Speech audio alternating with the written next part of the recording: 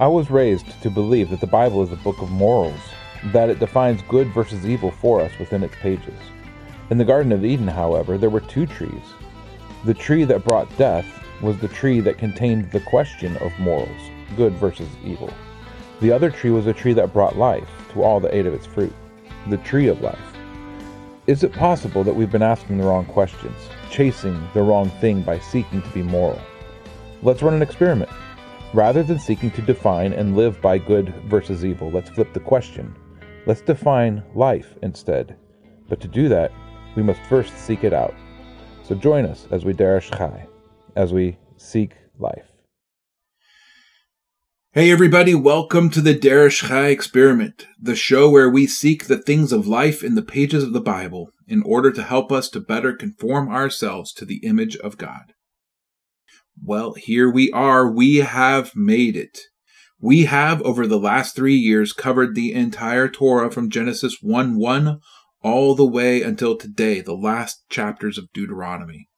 143 lessons and stops, and each of them is available for you to listen here on this podcast. This journey has been quite epic in my own estimation. Now, I know that I have grown through this study of the Torah, and I pray that I have been able to pass some small portion of that on to you. Because if you are not learning from these things, all that I have been doing has been pointless. Regardless, after this lesson, I will be going on a 1-year teaching hiatus.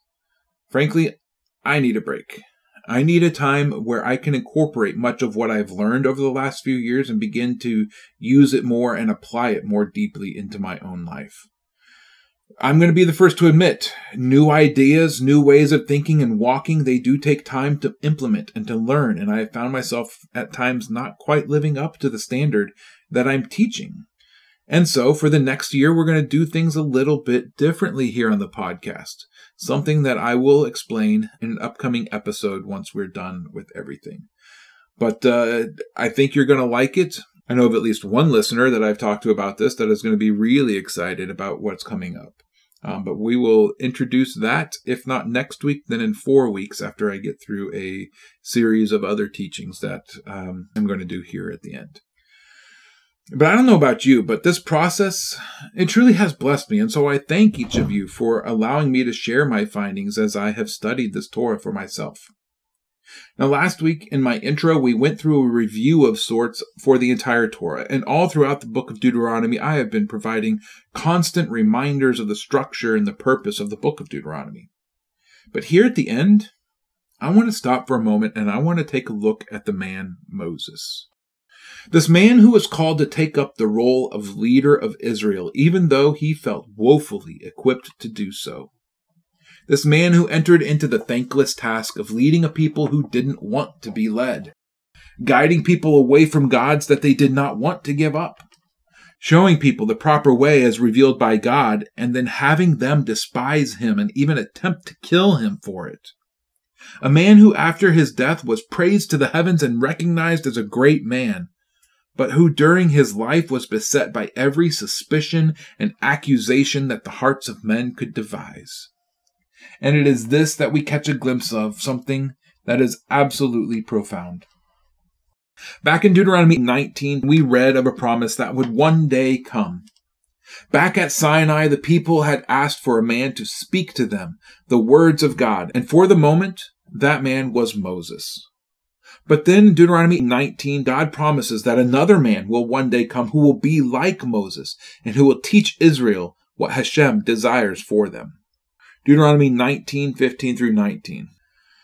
Hashem your God shall raise up for you a prophet like me from your midst, from your brothers. Listen to him, according to all that you asked of Hashem your God at Horeb in the day of the assembly, saying, Let me not hear again the voice of Hashem my God, nor let me see this great fire any more, lest I die. And Hashem said to me, What they have spoken is good. I shall raise up for them a prophet like you out of the midst of their brothers, and I shall put my words in his mouth, and he shall speak to them all that I command him. And it shall be the man who does not listen to my word which he speaks in my name, I require it of him. And when we were in Deuteronomy 19, we spoke for a bit on the identity of this person, this prophet that would one day come and speak the words of Hashem that he will hold his people to. And in our discussion, I mentioned that most Christians and Messianics, as well as myself, we hold to the idea that Yeshua was the fulfillment of this prophecy of the prophet like Moses. But the question arises, how can we be sure of this? How can we know for sure that he was the one? Or should we, like the Jews, be looking for another? Well, we have only to look and see if Yeshua was like Moses. And the fact is that on a simple examination of the lives of both Moses and Yeshua, there are around 100 different ways that Yeshua and Moses were alike. They both fasted for 40 days as part of their ministry. They both were chosen by God to redeem his people from a great and oppressive enemy. We're going to read this week that Moses was a king in Israel, and so too Yeshua is a king in Israel. They both had shining skin while on a mountain and concealed by a cloud. They both revealed a deeper truth of the Passover. They were both hated by the powers that be. They both led a series of 12. They were both betrayed by some close to them. They were both threatened with stoning by the people that they were called to lead, and they both escaped that stoning. And the list goes on and on. Moses is truly an archetype of the perfection of Yeshua. But the comparison, it goes beyond just these types of comparisons. They both taught with authority, not as philosophers or modern teachers or scribes who always hedge their bets or call on men smarter and more studied than themselves to shore up their teachings. They both taught as men who had been granted the authority to teach by God himself. Both acted in authority, and they commanded others to accomplish their will.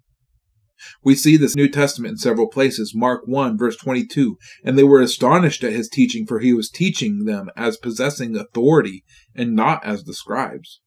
Mark 1:27, and they were all so amazed as to reason among themselves, saying, "What is this, a fresh teaching? With authority he commands even the unclean spirits, and they obey him."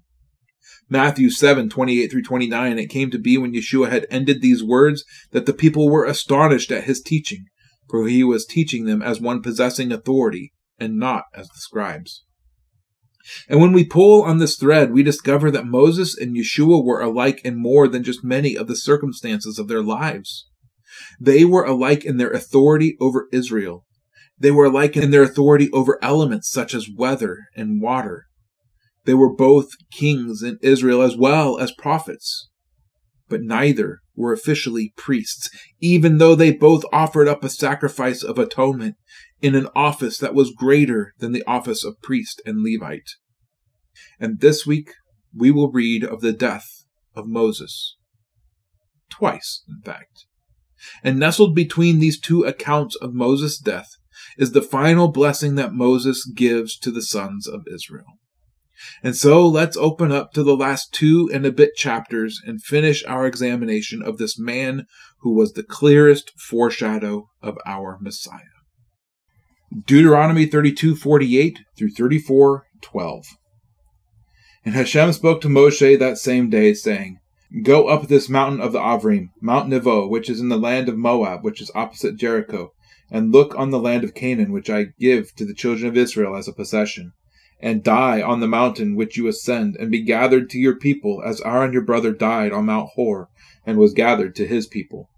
Because you trespassed against me in the midst of the children of Israel at the waters of Meribah Kadesh, in the wilderness of Sin, because you did not set me apart in the midst of the children of Israel. For you are to look on the land before you, but not enter there, into the land which I am giving to the children of Israel. And this is the blessing which Moshe the man of Elohim blessed the children of Israel before his death. And he said, Hashem came from Sinai and rose from Seir for them. He shone forth from Mount Paran and came with 10,000 of his holy ones at his right hand, a law of fire for them. Indeed, he loves the peoples, all his holy ones are in your hand, and they sat down at your feet receiving your words. Moshe commanded us a Torah, an inheritance of the assembly of Yaakov. And he was king in Yeshurun, when the heads of the people were gathered, the tribes of Israel. Let Reuven live and not die, and let his men be numbered. And this of Yehuda. And he said, Hear, Hashem, the voice of Yehuda, and bring him to his people. His hands shall fight for him, and you be a help against his enemies. And of Levi he said, Your Tumim and your Urim belong to your lovingly committed one, whom you tried at Massah, with whom you contended at the waters of Meribah, who said of his father and mother, I have not seen them. And he did not acknowledge his brothers, or know his own children, for they have guarded your word and watched over your covenant. They teach your judgments to Yaakov and your Torah to Israel. They put incense before you and a complete ascending offering on your altar. O Hashem, bless his strength and accept the work of his hands. Smite the loins of those who rise against him, and of those who hate him, that they rise no more. Of Benjamin he said, Let the beloved of Hashem dwell in safety by him, shielding him all the day, as he dwells between his shoulders. And of Yosef he said, Blessed of Hashem is his land, blessed of Hashem is his land, with the choicest from the heavens with the dew, and with deep lying beneath, and with the choice fruits of the sun, with the choice yield of the months, with the finest of the ancient mountains, with the choicest of everlasting hills, with the choicest of the earth and all that fills it, and the good pleasure of him who dwelt in the bush. Let it come on the head of Yosef, and on the crown of the head of him who was separate from his brothers. His splendor is like a firstborn bull, and his horns like the horns of the wild ox. With them he pushes the peoples to the ends of the earth, and they are the 10,000 of Ephraim, and they are the thousands of Manasseh. And of Zebulun he said, Rejoice, O Zebulun, in your going out, and Issachar in your tents. They call the peoples to the mountain, and there they slaughter sacrifices of righteousness, for they draw from the riches of the seas and treasures hidden in the sand. And of Gad he said, Blessed is he who enlarges Gad. He dwells as a lion, and shall tear off the arm, also the crown. And he chose the best for himself, for there the portion of the inscriber was hidden, and he came with the heads of the people. The righteousness of Hashem he did, and his judgment with Israel. And of Dan he said, Dan is a lion's cub that leaps from the Bashan. And of Naphtali he said, O Naphtali, satisfied with pleasure, and filled with the blessing of Hashem, possess the west and the south. And of Asher he said, Asher is most blessed of sons. Let him be accepted by his brothers, and dip his foot in oil. Your sandals are iron and bronze, and your strength as your days. O Yeshurun, there is no one like God, riding the heavens to help you, and on the clouds in his excellency. The God of old is a refuge, and beneath are everlasting arms. And he drives out the enemy from before you and says, Destroy. Thus Israel dwells in safety, the fountains of Jacob alone, in a land of grain and new wine. His heavens also drop down dew. Blessed are you, O Israel, who is like you, a people saved by Hashem, the shield of your help, and he who is the sword of your excellency, and your enemies are subdued for you, and you tread down their high places. And Moshe went up from the desert plains of Moab to Mount Nebo, to the top of Pisgah, which is opposite Jericho.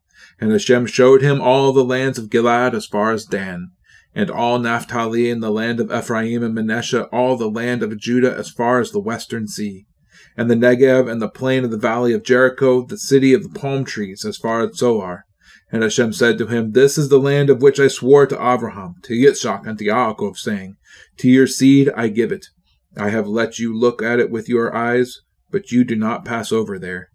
And Moshe, the servant of Hashem, died there in the land of Moab, according to the mouth of Hashem. And he buried him in a valley in the land of Moab, opposite Beth Peor, and no one knows of his burial place to this day. And Moshe was 120 years old when he died. His eyes were not dim, nor his freshness gone. And the children of Israel wept for Moshe in the desert plains of Moab 30 days. And the days of weeping and mourning for Moshe were completed. And Yehoshua the son of Nun was filled with the spirit of wisdom, for Moshe had laid his hands on him. And the children of Israel listened to him, and did as Hashem had commanded Moshe. And since then no prophet has arisen in Israel like Moshe, whom Hashem knew face to face. For all the signs and wonders which Hashem sent to him to do in the land of Mitzrayim before Pharaoh, and before all his servants, and in all his land, and for all that strong hand, and all the great and fearsome deeds which Moshe did before the eyes of all Israel. There is in Judaism a tradition when one finishes a book of the Torah. There's a little saying that they say, that they tag on to the end of their Torah reading. Well, we haven't said it up to this point, but we're going to say it today here at the end of the Torah. Chazak, chazak, v'nit chazek. This is a phrase that means strength, and be strengthened.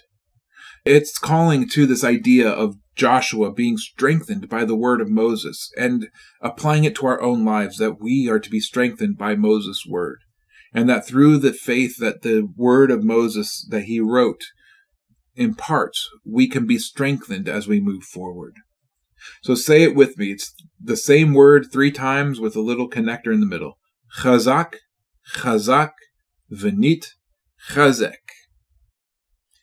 Well, at the end of Genesis, as Jacob, the man who had his name changed to Israel and who became the direct father of 12 sons, passed away. In the second to the last chapter of that book, we read of the blessings that Jacob spoke over his 12 sons. Declarations of what the future held for his sons. Some on the receiving end of good outcomes and others on the receiving end of terrible outcomes. And yet the entire process being called the blessing. And if we turn back further still, we can examine the blessings that Isaac spoke over his sons of Jacob and Esau. Again, one receiving only blessing and the other receiving the opposite, but still considered a blessing. And in this chapter, Moses accomplishes the same thing. Now, the blessings are not spoken over 12 brothers, but rather the blessings are spoken over 12 rather large tribes. And there are some very interesting things that occur here in these blessings that we should examine. First off, let me ask you a question. How many tribes of Israel are there? Well, if we look to the Bible for the number of the tribes of Israel, we will end up with a total number of 12. Every time that a number for the number of tribes is mentioned, that number is 12. But if we examine the times that the names of the tribes were recounted in any significant way, we find that there are some interesting things that happen. In the blessing with Jacob in Genesis 49 that we just spoke of, all 12 of Jacob's sons are mentioned, and each gets a blessing or a place in the order of blessing. But when we consider it, the tribe of Joseph was split in 2 by Jacob, and both of his sons were adopted by Jacob in the previous chapter of Genesis 48. And so the tribes of Ephraim and Manasseh were added to the total number of Israel as a subset of Joseph. Add to this that the tribes of both Simeon and Levi had what seemed like a negative consequence spoken over them by Jacob. Genesis 49, 5-7. Shimon and Levi are brothers. Their weapons are implements of violence. Let my being not enter their council. Let my honor not be united to their assembly. Because they killed a man in their displeasure, and they lamed an ox in pleasure. Cursed be their displeasure, for it is fierce, and their wrath, for it is cruel. I divide them in Jacob and scatter them in Israel. And so we find that this works its way out into the count of Israel in other places, including this chapter. Because as we consider the tribes of Israel, there are 14 names that can be used to speak of the tribes of Israel. There are 13 tribes who stood at the base of Mount Sinai, because Ephraim and Manasseh were separate tribes at this point. But one tribe was absorbed by all of the other tribes after the events at Sinai. The tribe of Levi were separated from the others because of an act of faithfulness that we will speak on later. So when we read of the camping order around the tabernacle or the order of movement of the tribes at the beginning of Numbers, there are still 12 tribes listed in those lists. But in that book, Levi is always treated differently than the rest. And it was Levi who was left out when the spies were sent into the land in Numbers 13. But there were still 12 representatives of the tribes sent. One from each tribe. And so when we get here, if we count the number of the tribes specifically blessed, how many do we find in this chapter? Well, there are 11. Or is it 13? Wait, what? Only 11? What's going on here? Well, if we pay close attention in verse 13, the tribe that is being blessed directly is the tribe of Joseph. But at the end of the blessing over Joseph, both Ephraim and Manasseh are called out and given their own portion of the blessing of Joseph, which if we count them, brings us to a total of 13. But there are a total of 14 names that can be used. No problem, you say, we can leave out Levi, just as the book of Numbers did, and we will arrive at the correct number. But guess what? Levi was not left out. They are one of the tribes that are accounted for here in this chapter. In this blessing, Levi was not left out. They were not treated any differently, as was the case of the previous countings of the tribes in the book of Numbers. But we're still missing one. So who is it? Well, if we remember back to the blessings of Genesis, 2 tribes were combined together in that blessing as well: Simeon and Levi. And while previously Levi was left out of the list because they were to be treated differently, in this list and with these blessings, Simeon is left out completely. Now, the reason for this is frankly unknown, but we can infer a reason through a bit of connecting dots and conjecture. And doing this will also teach us a bit of history that's useful to know, because these blessings from both Genesis and Deuteronomy used in conjunction can speak to the history of Israel that we do know. But these people on the east side of the Jordan, they would have had no concept of what was coming. Now, the blessing of Jacob over these brothers of Levi and Simeon spoke of both tribes being scattered throughout Israel. And if we examine what then happens, we find that this indeed comes to pass. Levi, we discover, had this fulfilled in their tribe when God set them apart as servants to him, those whose inheritance was Hashem, who lived in cities scattered throughout the land of Israel on both the east and west sides of the Jordan, truly scattered throughout Israel, but in a way that brought honor to them. Not so with Simeon. Now, we don't hear much about Simeon and what happened to them as they drop off the map for the most part after the book of Judges. You see, the territory that Simeon inherited was a landlocked territory. Now, I don't mean that it was a territory that had no sea access, which of course it was, but this is not the only way that being landlocked plays out, at least the way that I'm using it here. The territory that Simeon was allotted by the casting of lots in the book of Joshua resulted in an inheritance that was completely surrounded by the tribe of Judah. The entirety of Simeon existed within the entirety of Judah, and it was Judah that had the borders not just with other tribes, but also with the Mediterranean and the entire west coast of the Dead Sea. But Simeon was in trouble. There was little that Simeon could do to influence anyone or anything. They were cut off from their brothers in many ways. But they did not disappear completely. We discover in the books of Chronicles that Simeon sent 7,100 troops to support David as he secured the throne of Judah after the death of Saul in 1 Chronicles 12. And in the days of King Asa, we discover that while he was attempting to turn Judah back to Hashem, the men of Judah and Benjamin were called by the king to return and repent. And in the course of 2 Chronicles 15, we read that Asa gathered together the Ger, the sojourners of Simeon, Manasseh, and Ephraim, to participate in this repentance. Those who had come to live in the kingdom of Judah, and yet the tribal allotment of Simeon was fully inside the borders of Judah. And yet in 2 Chronicles, they are called Ger. And in 2 Chronicles 34, King Josiah cleansed idolatry from all the cities of Judah and Jerusalem. And then it adds that he did the same in the ruins of the cities of Ephraim, Manasseh, and Simeon as far north as Naphtali. The ruins of the cities of a lot of places outside the area of Judah. And Simeon is part of that list. And if we pay close attention throughout the Bible, cities that were ascribed to Simeon in the book of Joshua are later in history ascribed to the tribe of Judah. So what is it that occurred with Simeon? How did they go from a tribal inheritance to being Ger in Judah, to their cities belonging to Judah or being ruins outside the area of Judah? And the easy answer is that they were absorbed into Judah and into the rest of Israel. Just as Levi was dispersed throughout Israel in a manner that brought them honor, so too Simeon was dispersed throughout Israel in a way that brought them shame. And we catch a glimpse of that in these blessings because Simeon is missing. They were left out. They were not counted among the tribes of Israel for the purpose of blessing by Moses for either good or evil. And there are some who speculate that this was because it was Simeon that was primarily responsible for the matter at Baal Peor, because it was Zimri, a chief of Simeon, that was killed by Phinehas. And it's stated in Jewish tradition that the 24,000 that died in the plague that followed, They were either all or primarily from the tribe of Simeon. And so Simeon passes into legend and ceases to be a uniquely identifiable tribe before the Babylonian captivity. Or does he? In the book of Ezekiel, we read of the land allotments given to Israel at either a future time or a metaphor for something else. But when we read this at the end of Ezekiel, Simeon is represented in the listing of the 12 tribes in that book.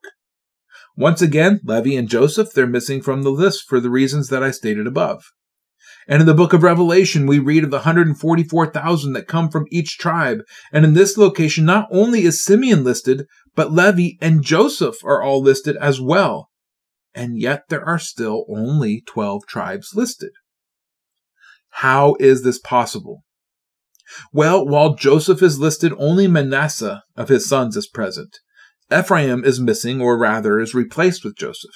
And in the place of either Levi or Simeon, the tribe of Dan is missing from this list. And yet there are still 12 tribes listed. And from this we learn that Simeon is not abandoned forever. They are still a tribe and will continue to be a tribe, even though they were absorbed by the other tribes over the course of time. And even with this, it's theorized by some that when Judas Iscariot is described as a son of Simon, that this was simply a way of speaking of what tribe Judas came from as an indicator of his past and history and motivation. But again, this is only speculation. With other disciples, when they're called sons, such as sons of Zebedee, it's more likely that this actually was his father's name, Simon, Simeon. But the possibility does exist that it indicates his tribal affiliation. Now, in the list in Revelation, we catch another missing tribe, and that is the tribe of Dan. But this has been widely recognized, and it's a bit off topic, so that is something that you can track down in your own time if that's a topic that interests you. So returning to this final blessing of Moses over Israel, Simeon is missing, and that is significant. But for the sake of time, let's quickly go through these blessings and see what we can discern from them. Now, Reuben is only given the blessing that they will not be wiped out. Whoop-dee, right? Again, this is significant as Reuben was passed over for the firstborn blessing back in Genesis 49. But Reuben was also the tribe that supported Korah in the rebellion of Korah. It was Reuben that was one of the tribes that settled on the east side of the Jordan as well. Reuben went from firstborn to a completely indistinguishable tribe. He then goes out of his way to regain the legitimacy that he feels is his due. And in doing this, Moses speaks a blessing that they will not be cut off from the tribes of Israel, despite all that they have done. Judah is once again called out as not only a leader, but this time as a defender of Israel. Levi gets one of the longer blessings in this list. His connection to the Urim and the Thummim are present, and it is Levi that is called out as loyal in the matters of Massah and Meribah when God contended with the people. Remember the golden calf? In verse 9, it's Levi who didn't recognize brother, parent, or child when executing judgment on the fallen in the matter with the golden calf. This was something that we talked about back in Exodus 32. It was the Levites who engaged in what we would consider to be honor killings of their family members who had participated in this idolatry. And it was this tendency towards zealous defense of the covenant that caused Hashem to choose Levi to become the tribe of priests. In verse 12, we read a blessing over Benjamin that's quite fitting. Let the beloved of Hashem dwell in safety by him, shielding him all the day as he dwells between his shoulders. And it was Benjamin that inherited the area of the land that included Jerusalem. Benjamin truly dwelt in the safety of Hashem and between his shoulders, because they dwelt on land that would become the place where his name dwelt. Next up in verse 13, Joseph is blessed, and this blessing is one of the longer blessings, but it boils down to Joseph becoming rich and powerful and ruling. And this is what happens later in Israeli history. When the kingdom splits after the death of Solomon, it was the tribe of Ephraim that was given the kingship over the northern kingdom of Israel. And it was this tribe that led Israel for several centuries until they fell to the Assyrians because they abandoned Hashem. In verse 18, we find two tribes who are blessed together, Zebulun and Issachar, the two latter-born sons of Leah. And we find in their blessing a bit of a contrast as well as a bit of congruence. First off, these tribes are contrasted with each other. Zebulun is blessed in his going out, but Issachar is blessed in his tents. Now, immediately we should think about the comparison of Jacob and Esau. But instead of brothers who were completely different from each other and who were in conflict with each other, these are brothers who were different in personality, but were very close to each other. They shared a border in the land, and in later ages they actually worked together. Issachar became known as a tribe of scholars who were well studied in just about every subject, but their primary focus, according to legend, was the Torah. They were men of the tents. And Zebulun was a tribe that was constantly on the move. They became well known for being merchants and traveling long distances, and their territory included the Via Maris, which was one of the primary trade routes that connected the three continents of the ancient world. In fact, the legend goes that Zebulun used their vast wealth that was earned in trade to support Issachar in their studies, and Issachar in turn learned about and taught various subjects to Zebulun in order to assist them in becoming great merchants. This is truly a symbiotic give and take relationship described here. Both parties working for the benefit of the other and both being more successful because of their mutual support. And it's this working together in symbiosis that is thought to be the receiving of this congruent blessing, the one where it draws them together. They draw from the abundance of the seas and the hidden treasures of the sand. Traders in rare goods in a literal sense, and scholars who could find gems in dusty tomes in a figurative sense. Verse 20 then tells with Gad, and with Gad we get a bit of a prompting to remind God of what they have already inherited. He chose the best of the land for himself. Remember that Gad was one of the two tribes who initially chose to settle on the east side of the Jordan in Bashan, and what he promised to do in order to get that land is then also recounted. He took the commander's position. And it's Gad who came with the elders of the people and who executed the justice of Hashem. This is a description of the role that Gad, a word that means troop, was to play in the conquest as the frontline soldiers in this upcoming conquest. And it was Gad who was the front line of defense in the Transjordan region.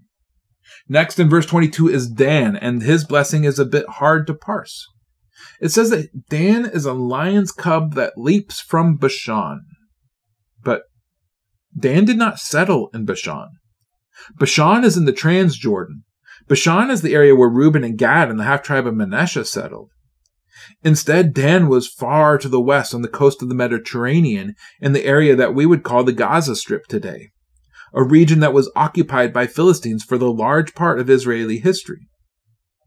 And it was from this region that all of the Philistine attacks came on Israel throughout their history that we read of throughout the Bible. And Dan was the front line against them because they had not been driven out in the conquest. And as the front line and nearly constantly at a state of war, we read in the end of Judges how Dan then packs up and moves to the far north of Israel to an area that was disputed between Israel and Tyre, not far from Damascus. It was Dan's abandonment of the western front that then allowed the Philistines to attack so boldly and so far into Israel in the beginning of 1 Samuel. In fact, the attack of the Philistines of 1 Samuel went so far as to pass Shiloh, which is thought to be the reason that the tabernacle was forced to move at that time. And this was accomplished because Dan had abandoned his inheritance. And so we're left with this confusing blessing. A lion cub who leaps from Bashan. Perhaps it's speaking of Dan having the form of a lion, but not the strength or ferocity of a lion. Leaping from the Bashan because that's where the conquest will begin. Could we understand this as saying that Dan looks fierce, but he lacks the strength and maturity to truly be fierce? And Dan's going to leap into the land from Bashan, but will be unable to completely conquer the enemy that inhabits the land. Now, frankly, who knows on this one? This is just my speculation on what's being said here based on the history of Dan. But it is interesting to consider these blessings, the blessing of Jacob in Genesis 49, the history of Dan, and then to contemplate the absence of Dan in the listing of the 144,000 of Revelation, as just the first few breadcrumbs in the mystery of why Dan might be absent in that listing. Again, Naphtali is a bit hard to pin down, and that, I think, has to do with the poetic nature of this passage and translation. You see, my translation and many others translate this passage as Naphtali will inherit the west and the south. But the west and the south of what? Naphtali was the furthest north and east in the land. I propose that there is a specific wordplay going on here in this passage, and the clue to that is the word that is translated as south. All throughout Scripture, there is a word for south that is primarily used, and that is Negev. And so, when the direction of south is mentioned throughout Scripture, the vast majority of the time, the word that is used in the Hebrew is this word Negev. But not here. The word that's used here that's translated as south is the word Darom, and it's a word that appears only 17 times in the Hebrew Bible. Other than here, the word is found once in Job, twice in Ecclesiastes, and 13 times in the book of Ezekiel. And all but one of those times are in chapters 40 to 42 of Ezekiel, in the midst of the vision of the temple. All of these books are books that were written in the poetic style, and all are books that use a lot of symbolism. Added to this, the word for west is the same as the word for sea in general, Yam. Well, the fact of the matter is that Naphtali was situated neither west nor south in the land of Israel.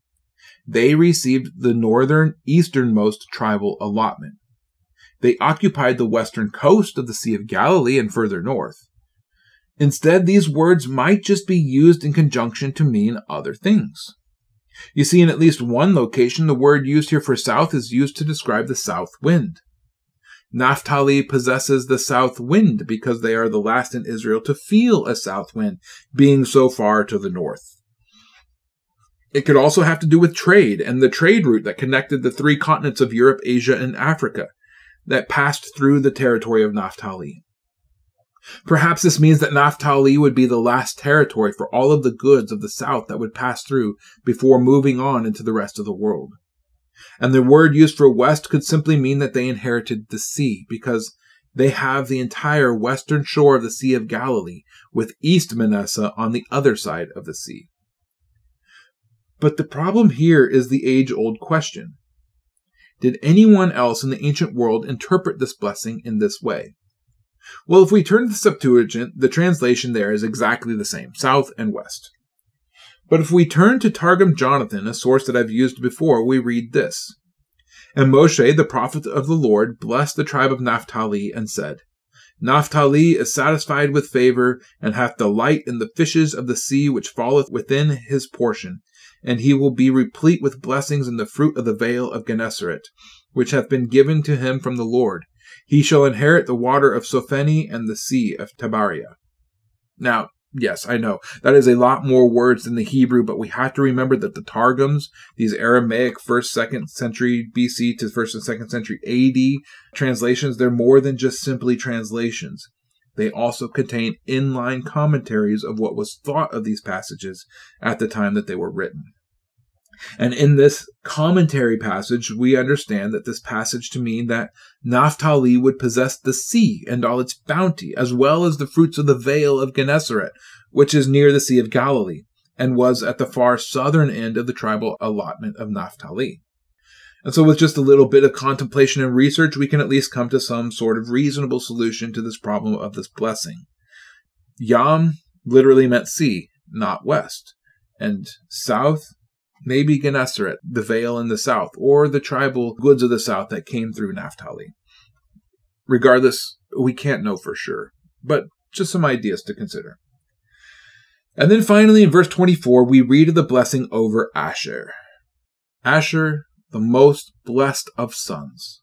Let him be accepted by his brothers. Let him dip his foot in oil. Sandals are iron and bronze, and their strength is as their days. What the heck does all this mean? Accepted by his brothers? Well, Asher was the last son to be born to a concubine of Jacob. He would have occupied the position of least honor in the family, and yet Moses calls Asher the most blessed of the sons. Perhaps he does this as a reminder to the other tribes not to look on Asher with shame. And let him dip his foot in oil? Well, there are some modern individuals who look at this as a modern prophecy that tells of an oil strike in Israel in recent decades. The problem with this is that the ancient world had no use for black crude, and these prophecies were not meant for all time, as we caught a glimpse of when it came to Simeon. Oil to them was the bounty of olive oil, and where Asher is situated on the coast of the Mediterranean as the northwesternmost tribe, olives would have been plentiful in their land. And the bit about the shoes is somewhat lost to me, again, the shoes being some place of shame, but he's giving them some form of strength from his place of shame. Targum Jonathan says that their feet will be as strong as brass because of walking on stony rocks. Okay, whatever that means. In my estimation, this has to be an idiom of some sort that I haven't been able to completely parse. And finally, the idiom of your strength as your days is one that means that their strength will not fail them as they age. And this is the blessing over the 12 tribes of Israel. Or was it 11? Or is it 13? You know what? We'll just go with 12 and leave it at that, because the rest of the Bible does it that way. Regardless, as the chapter closes, we read of the final use of a word that we were introduced to last week. Yeshurun, a pet name of the people of Israel that only appears 4 times in Scripture, and 3 of them are in chapters 32 and 33 of Deuteronomy. In the opening of this chapter up to verse 5, Moses was spoken of in glowing words. He was likened to a wise king that gave the people instruction as an inheritance. In fact, in verse 5, Moses is called the king of Yeshurun, the king of Israel, their first king. And here at the end of verse 26, Yeshurun is called to contemplate the majesty of their God, their refuge, an idea that was hammered home last week in the use of the word rock to describe God. The God who fights for Israel and defeats their enemies before they even arrive. The God who grants safety and bounty. And to close, Moses finally blesses all of Israel. Blessed are you, Israel. There is no one like you. A people who have been saved by Hashem, who acted as a sword and a shield for Israel. And victory will be yours, O Israel, as you tread down the places of other gods in your midst. And it's with this blessing that Moses, the first king of Israel, the most humble of men, the man who nearly made it, passed away as all men do.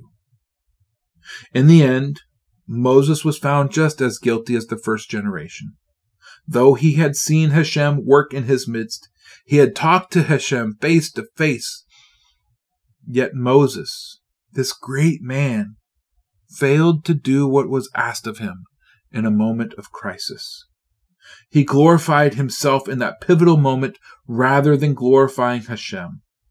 Despite the pressure he was under, despite the frustration that he felt, despite his own deeply held grief for the passing of his sister, Moses was still held to the covenant standard.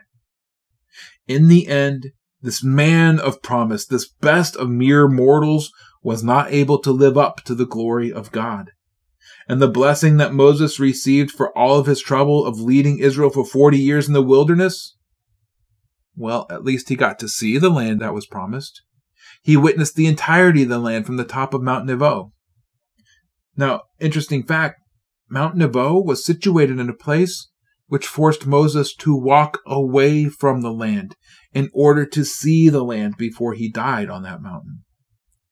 And Joshua then replaced Moses as the leader of Israel, and Joshua inherited the spirit of wisdom from Moses. And since then, since the moment when this last paragraph was written, and we can know from this that Joshua was not the prophet that was likened to Moses, as many Jews will say, because since then there has not been a prophet like Moses in all of Israel, one who did great signs and wonders, one who publicly demonstrated great feats and miracles, one who spoke to Hashem face to face, one like the Son of Man, one like Yeshua. You see, as I opened with, Yeshua is the prophet who is like Moses, a man who would speak to God face to face and work great miracles for all to see, just like Moses. And yet Yeshua was greater. Yeshua was not under the curse of sin and death. Yeshua did not have a human father as Moses did. And just as with every other foreshadow of Messiah in the Tanakh, whether Moses or Joseph or David or even Melchizedek, Yeshua was greater than them all. The Torah is an amazing work that is able to impart a ton of information with a very efficient use of words. But even this Torah is nothing when compared to our Messiah, the living, breathing Word of God. And frankly, the Torah does not bring life to anyone. It is Yeshua that brings life. It is Him that is the way of life. No man comes to the Father unless they do so through Him. Rather, it is the Torah that teaches us to grow in the way of life. So we must never forget. The Torah, yes, it's amazing, but it will not and it cannot save. The Torah cannot redeem you or protect you. And with all of the many wonders of the Torah, it can itself become an idol, yet another distraction from the reality that is our God and our Savior. So I implore, please, let us please keep the Torah in its proper place. It is a book with a wealth of wisdom that is unparalleled in all of human history. But it is still just a book nonetheless. A book cannot save you. A book cannot give you life. A book cannot redeem you. But it is a book that tells us of all of these things, and it points the way to the one who can. So in our study and contemplation of this book, let's not lose sight of this. Only Yeshua gives life. Only Yeshua saves. And without Him, all of your righteous deeds done in accordance to the Torah are completely worthless. So seek life. Seek the one who gives life. Pursue life with all that is in you. Derech Chai, that you might live. Shalom. Thank you for tuning in to Derech Chai. If you would like to find out more or support this ministry, head over to seeklifesc.com. That's seeklifesc.com. The music was provided by the Exodus Road Band.